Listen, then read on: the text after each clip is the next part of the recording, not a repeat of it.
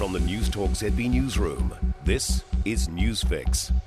In this update, opinions are split on the potential of a large drop in house prices.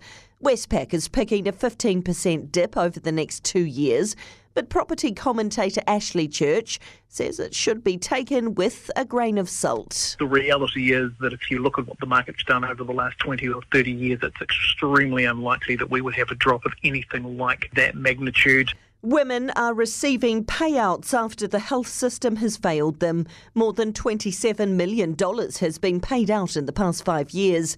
It includes ACC compensation claims women have lodged after being harmed by surgical mesh, contraception, gynecological cancer treatment or childbirth.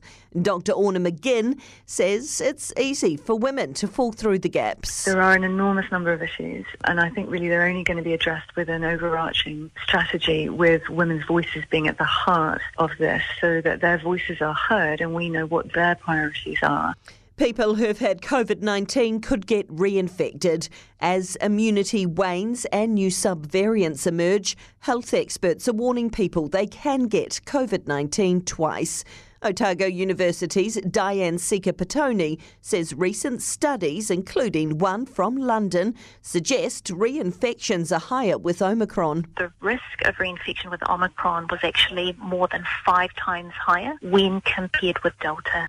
A 29-year-old man will appear in the Hastings District Court today over a shooting in central Wellington last month. The man's facing a firearms charge and 3 charges of wounding with intent to cause grievous bodily harm.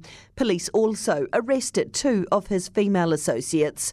An 18-year-old Porirua man has been charged with common assault in relation to an incident immediately prior to the shooting.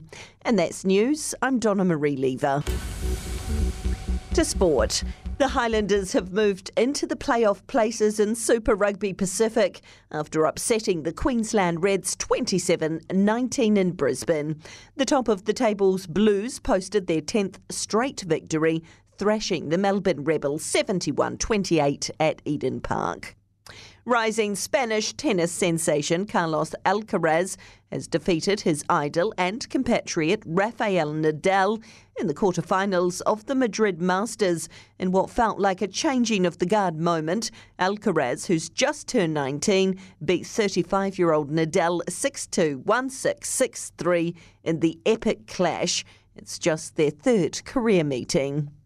And Kiwi golfer Ryan Fox didn't cope well with his early start at the Belfry. Fox has gone from a share of a 1-shot lead at the British Masters to a share of 10th.